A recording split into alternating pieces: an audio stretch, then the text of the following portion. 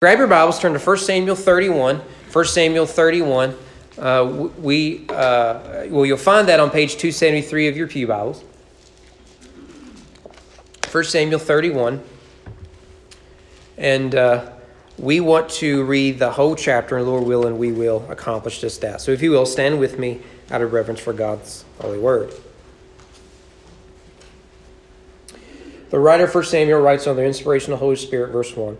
Now the Philistines were fighting against Israel, and the men of Israel fled before the Philistines and fell slain on Mount Gilboa. And the Philistines overtook Saul and his sons, and the Philistines struck down Jonathan and Abinadab and Malchi-Shua, the sons of Saul.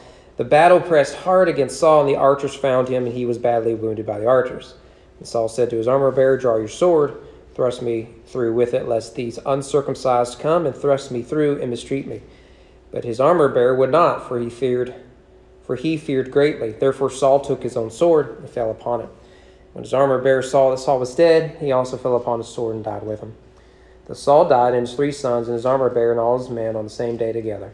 And when the men of Israel, who were on the other side of the valley, and those beyond the Jordan, saw that the men of Israel had fled, and that Saul and his sons were dead, they abandoned their cities and fled. The Philistines came and lived in them.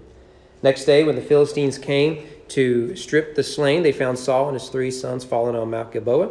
So they cut off his head, stripped off his armor, and sent messengers throughout the land of the Philistines to carry the good news to the house of their idols and to the people. They put his armor in the temple of Ashtaroth, and they fastened his body to the wall of Bethshan. But when the inhabitants of Jabesh-Gilead heard what the Philistines had done to Saul, all the valiant men arose and went all night and took the body of Saul, the bodies of his sons, from the wall of Bethshan. And they came to Jabesh and burned them there.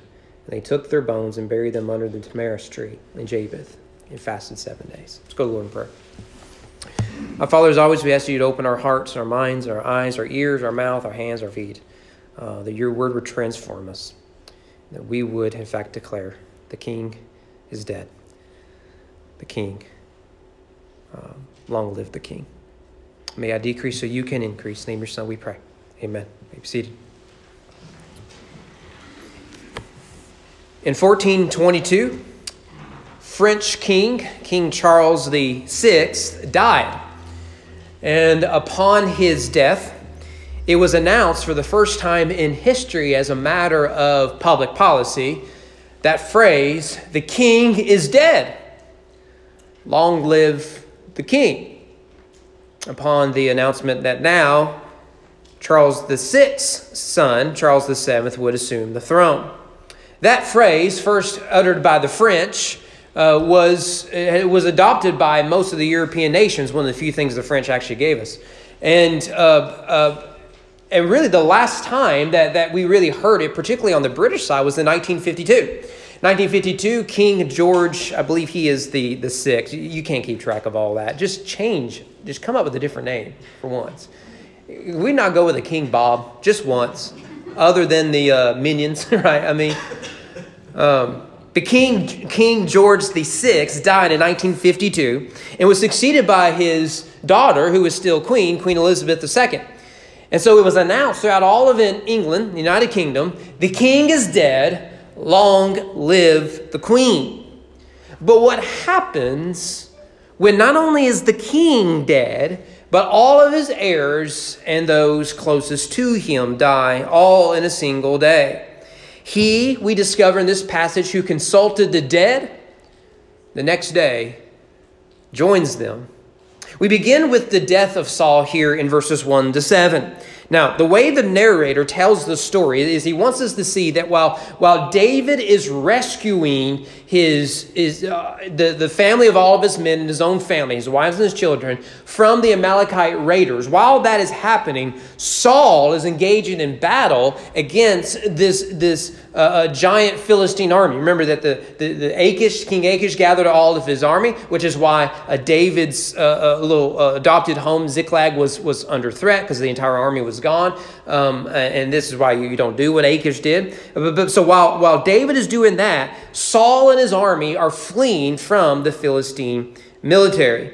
And we see there in verse 2 that as the army is fleeing from that army, 3 of Saul's 4 sons are killed amid the battle.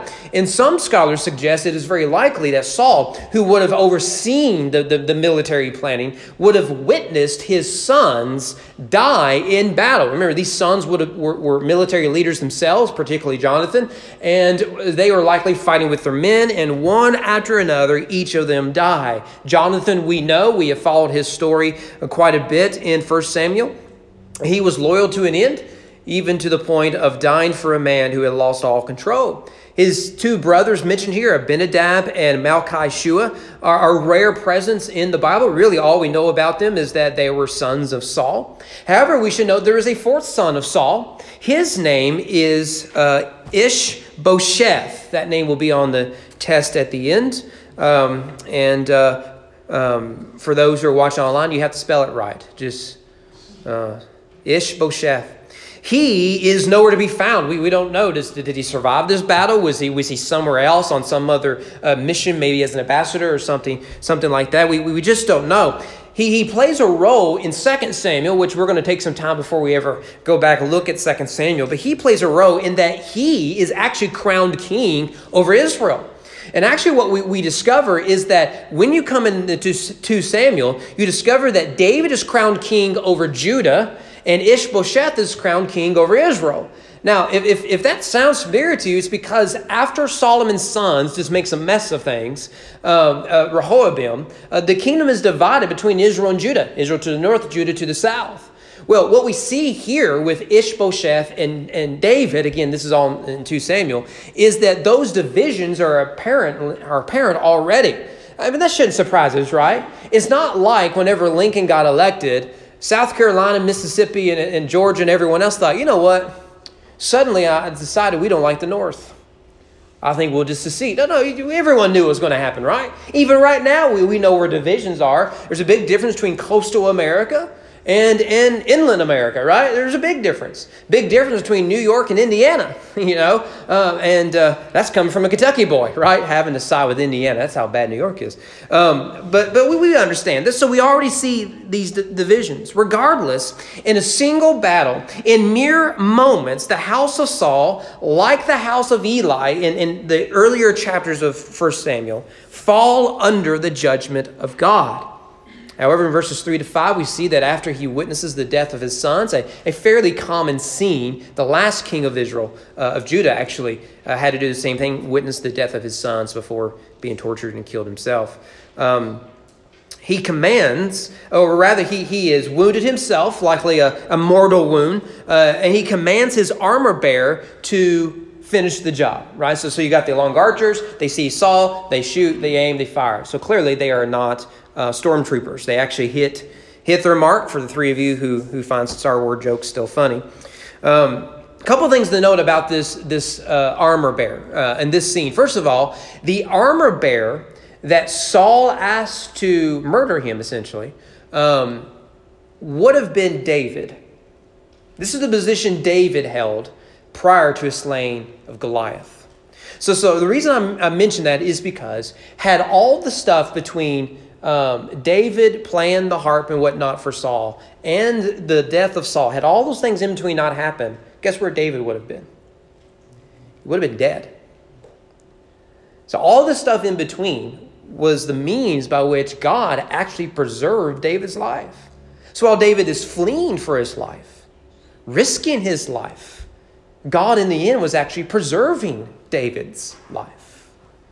I mean, this is what 1 Samuel 16, David came to Saul and entered his service, and Saul loved him greatly. He became his armor bearer. Now, what a change that has been from where we've dedicated so much of our time in this story. And how quickly it happened within 2 or 3 chapters. Second reason why this scene is so important is the armor bearer's job was to protect the king at all costs. Now Saul says, or it says here that Saul wants to go ahead and die because he doesn't want to be tortured and humiliated by the Philistines. Right? He knows the Philistines hate him and would have really tortured him. And so he's asking for mercy here. However, it is the job of the armor bearer to protect the king, right? He's a bodyguard, among other things. And so if the king dies and you live, guess who else is going to join him in the grave?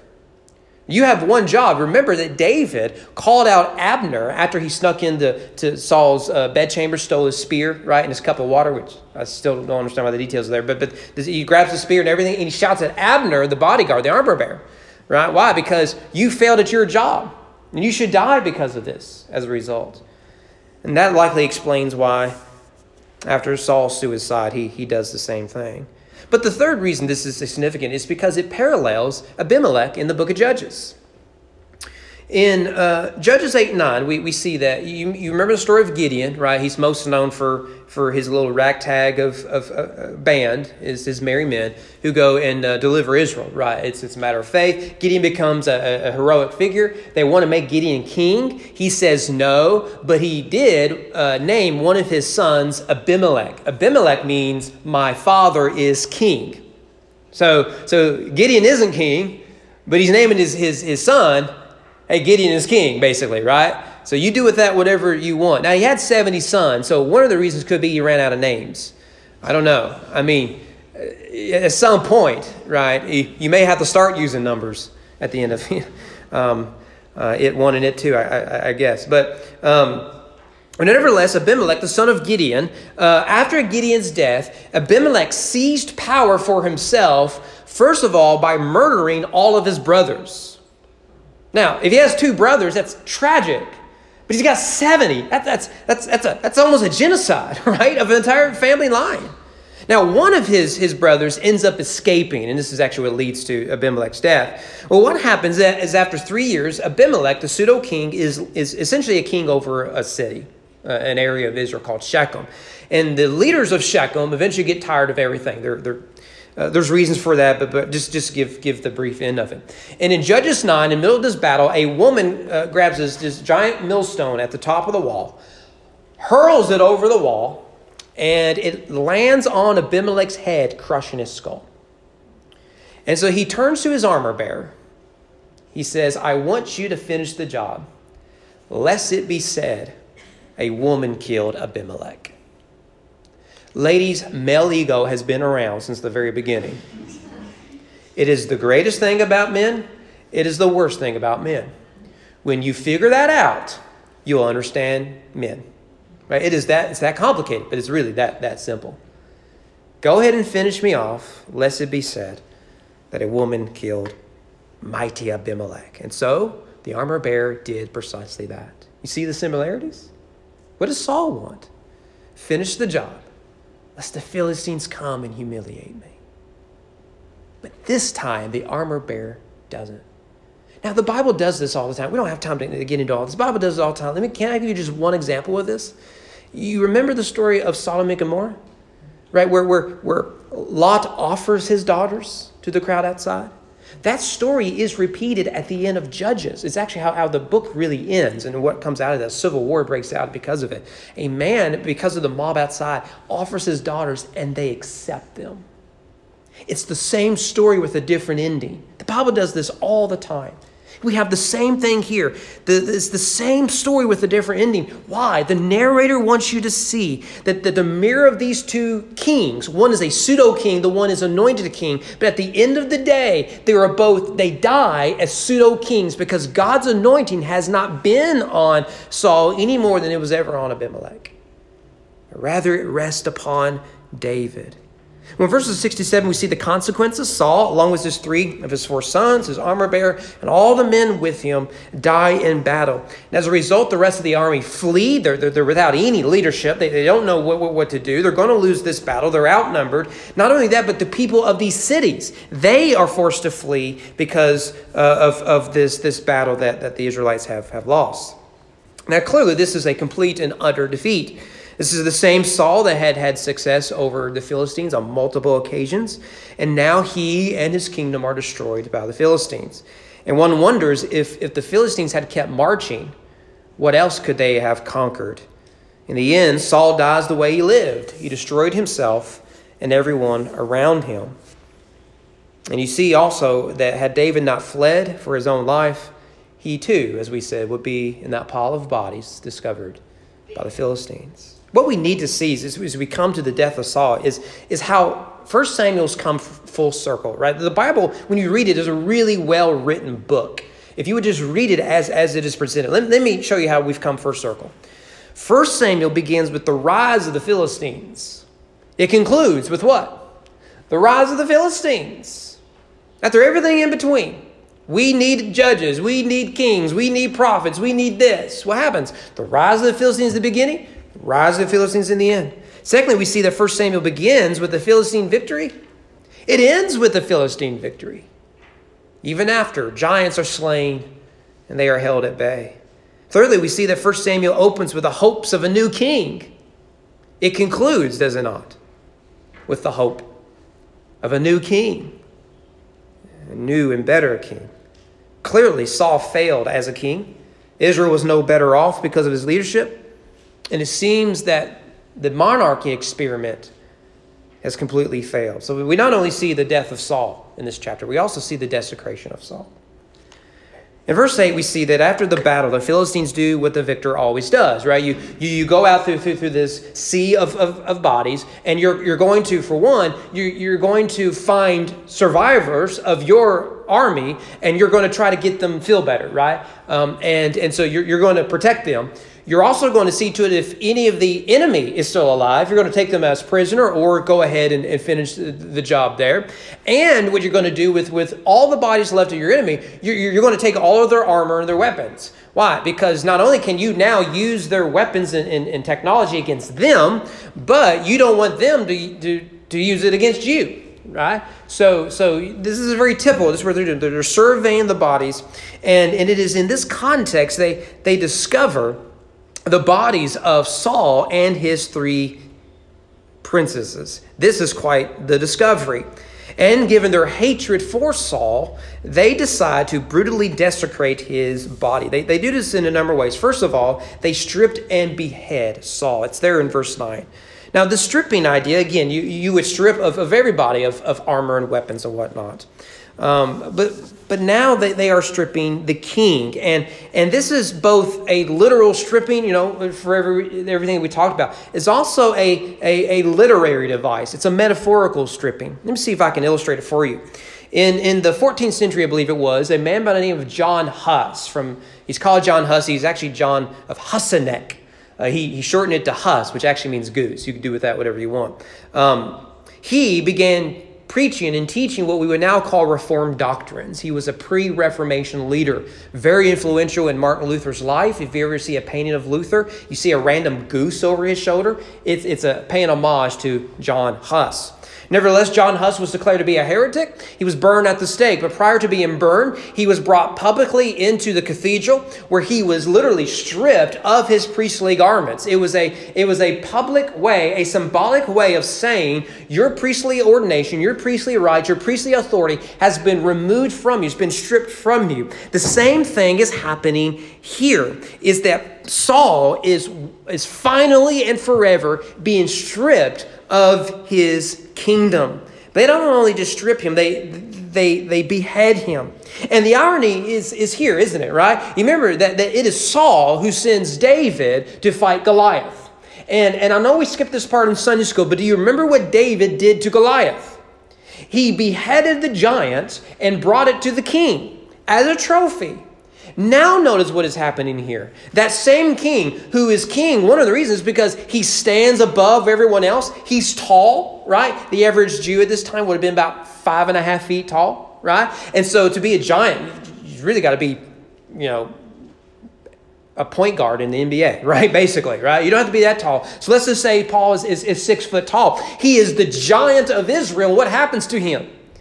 He's beheaded, and it is turned into a trophy.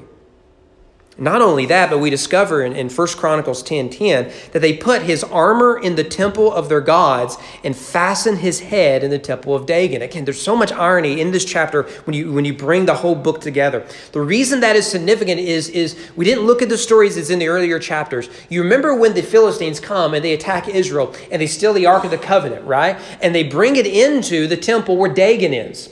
And you remember what happens to the Dagon? Well, everyone else, they get these boils and everything else. It's the plague. So they practice social distancing. Still didn't work. They put on masks. Still didn't work. They locked down. Still didn't work. And they discovered the problem is it's It's the Ark of the Covenant, right? And so they get rid of the Ark of the Covenant. But you remember what they discover when they go into the temple to get the Ark of the Covenant?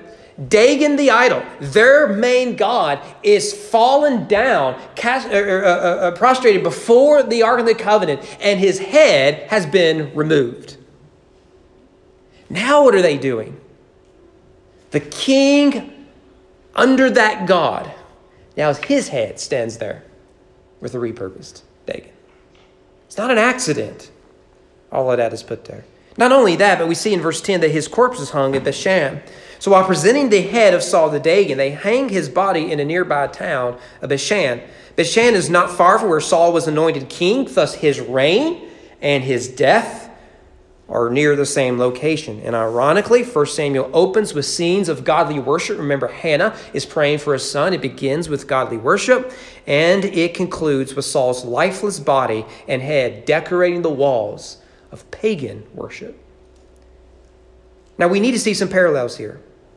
After slaying Goliath, David takes his head to Jerusalem, and his sword, Goliath's sword, ends up in Nob. Remember, David gets the Goliath sword in Nob. We saw that back several chapters ago.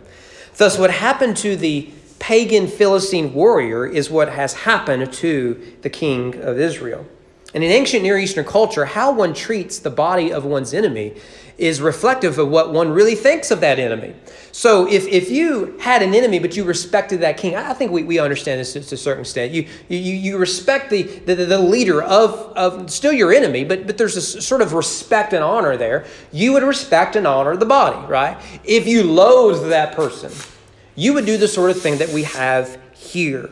So Saul dies in contempt, hated by everyone. Well, despite the desecration of Saul's body, we see in verses 11 through 13 a group of men from Jabesh Gilead, which isn't far away from Bethshan, decide to risk their lives to provide a more honorable burial for Saul. There's a lot here, but I just want us to quickly make a few points. Now, the likely reason why these men do it, and no one else does, is because early on in Saul's reign, Saul delivered these men from the Philistines. So this is their way of repaying gratitude. They owe their life to this king. And it's a reminder to us, isn't it, that Saul started off so well. It became consumed with so much. Well, they bury him under a tamarisk tree. There in verse 13, they mourn the death of their king. Again, there's so much here, but you just do a quick study of tamarisk tree and what it means and everything, and the role it played in Saul's life. We just don't have time for it. But I do want to mention a few things. First of all, David will later rebury Saul and his sons. It's sort of like when we just the Kentucky government just walked into Missouri and says, oh, by the way, Daniel Boone's our boy. We're going to take him, right? I don't know if you know the story. That's what we did, right? We'll take that, and we did, right? So we got Daniel Boone right here looking over our state government. You can insert your joke there. But David will later rebury Saul and his sons. That happens in 2 Samuel 21. What a reminder that Saul may have been David's enemy. Or David may have been Saul's enemy, but Saul was not David's enemy. I think there's something we can learn from that. But also the 7 days of fasting and mourning was briefer that the people of Jabesh Gilead offered. It's actually quite brief. For example, when Aaron and Moses each died, they died separately. Each of them were given 30 days of mourning. Saul here gets 7. Can I add a footnote here? Just a little footnote. It's not part of the text, just a footnote. Something I've been thinking about, and you're free to correct me if I'm wrong, and I probably are. I think one of the things we're missing in America, because we are consumers, we don't take seriously a period of mourning the way we should. Throughout the Bible, it's 7 days, 30 days, 2 weeks, whatever. It was understood, look, this person is in mourning. And there's a process to this mourning. There's a beginning, there's a middle, and there's an end.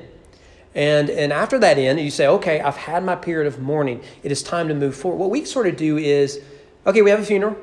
2 days later, we had dinner. Enjoy your leftovers. Everyone's going to go back to their life. And then you're expected to go back to your life. You do with that whatever you want. It's just something that's been on my heart and mind here lately. How do we really think about mourning and lamenting? I'm not sure the church is really led in that the way we probably should. Nevertheless, we see here, the chapter ends. It opens up in prayer and worship. it ends in fasting and mourning.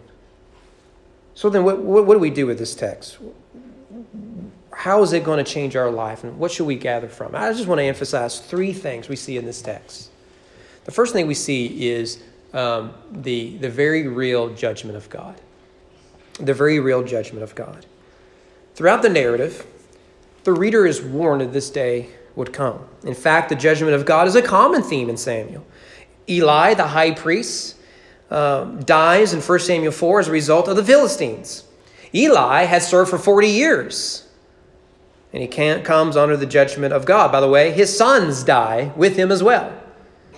Saul, after 40 years of ruling and reigning, he dies by the Philistines, along with his sons. Eli fell off his seat and died. Saul fell on his sword and died. Although the judgment of God is largely mocked today, only fools would do such a thing. This is Paul's point in Galatians 6. Do not be deceived. God is not mocked. For whatever one sows, he will also reap. What we need to see here is that God's judgment is real, and God's judgment is under his sovereign providential care. God will carry out his judgment in this life or the next. And in Saul's case, he brought the next life into this life to re-emphasize that he stands under judgment.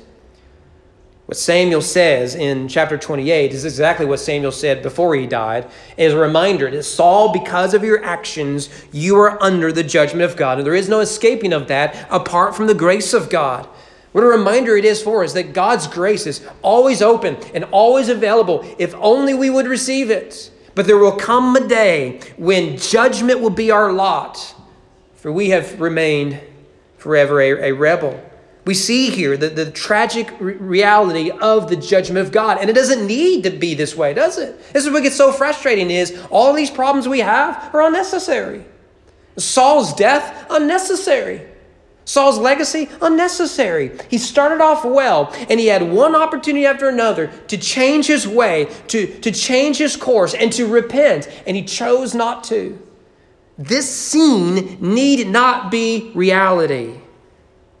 But because of his rebellion and disobedience, judgment was his end.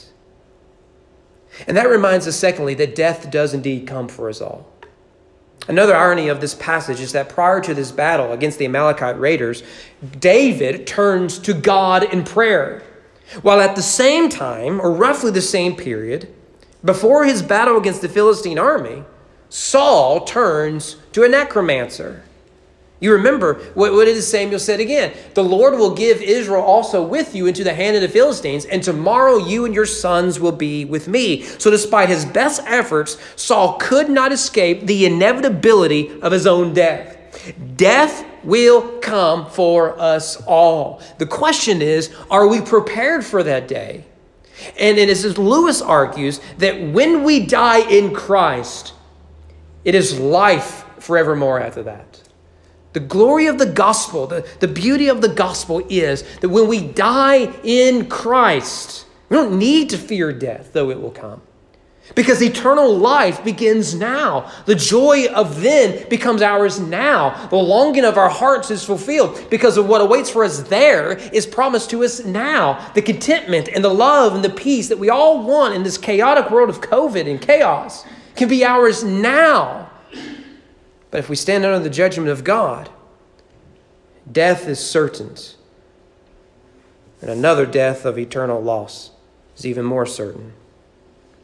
History is full of examples of men and women who tried to bypass death and find immortality here on earth. One of the great examples of this is China's first emperor. I will not even try to pronounce his name. He infamously sought an elixir of immortality, it was called. And ironically, which is the word of the day, if this were Pee Wee Herman's Playhouse, ironically, the elixir that was supposed to give him eternal life led to his premature death. It was poison. It had mercury and other things in it that caused his death. Death will come for us all. Can I give you just one other point of application from this text? You tell me if this is a prescient one. It is foolish to trust in human power. It is foolish to trust in human power. By the end of 1 Samuel, Eli the priest is gone. Samuel the prophet is gone. Saul the king is gone. Israel is now without prophet, without priest, and without king. So Saul's rise to power was motivated by a natural desire to trust in a single individual to keep them safe and secure, to keep them taxes low, the economy booming, and to get rid of all the bad guys. But his administration began promising, but power and fear consumed him, and the entire nation suffered as a result. We have discovered here in our country that as trusting in human power and institutions increased, trusting in the sovereign care of God decreases.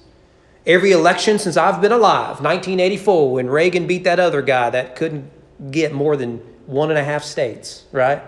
In a landslide. Every election, what was it that people say? This is the most important election of our lifetimes. We said that in 1984. We said it again in 1988. Said it again in 1992. I remember 1996 with Bob Dole. And then we said it with W, right? Then we said it in 2004. Then we said it in 2008 and 12 and 16. You remember 16? Oh, we can't let so-and-so in there. Or we can't let this other so-and-so again. This is the most important election in all of our lifetime. 4 years later, we're shouting even louder. And guess what? Now the election is over with. Because that was the most important election of our lifetime, in 4 years, it's going to be smooth sailing from here on out. No, it's going to be worse. It's going to be far worse. And we know it's going to be far worse. But are we going to do anything about it? No, we're going to join in the chorus. Because we have put our contentment and peace and hope in fools in leadership. Why do we do that? You tell me. You tell me, which one is more foundational and secure? A God who is sovereign over the affairs of man, including people who get elected you didn't vote for? Or the people who get elected in the system? You tell me which one is more foolish. Why do we trust in human power so much? If your joy is found in legislation, you will never find joy to begin with. If your hope is in an election, you'll never possess that hope. Amen. Why do we trust in Sauls when God has given us the Son of David? If we want the church to remain relevant and prophetic in our society, we must surrender the false idol of human power and trust in the care of God over his church. Jesus is Lord, not Caesar, even if we voted for Caesar. Jesus is still Lord. Which reminds me, the real point of this text isn't about the death of the first king of Israel. It's about the death of the last king of Israel. Like every passage of Scripture, it's ultimately fulfilled in Christ. It is ultimately pointing us to Christ. Can I give you just a few reasons to consider that here this morning? Christ spent his final night in prayer with the Father, like David before him. Saul spent his final night with a medium. Jesus consistently trusted and obeyed the will of God, even if it meant his own death. Amen. Saul spent his last evening in rebellion against God, denying the certainty of his death. Saul turned to the dead in hopes to save himself. Jesus went to the dead to save you and I from ever facing eternal death.